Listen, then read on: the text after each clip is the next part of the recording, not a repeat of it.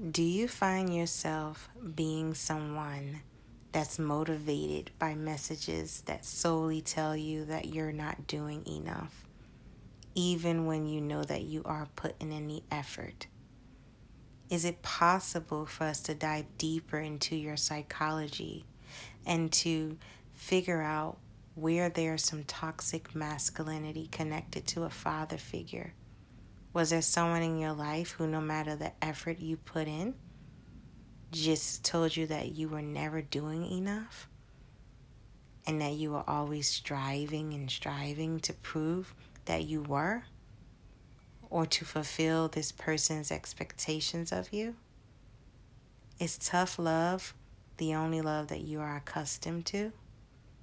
Because if so, there's a discussion that needs to be had within yourself.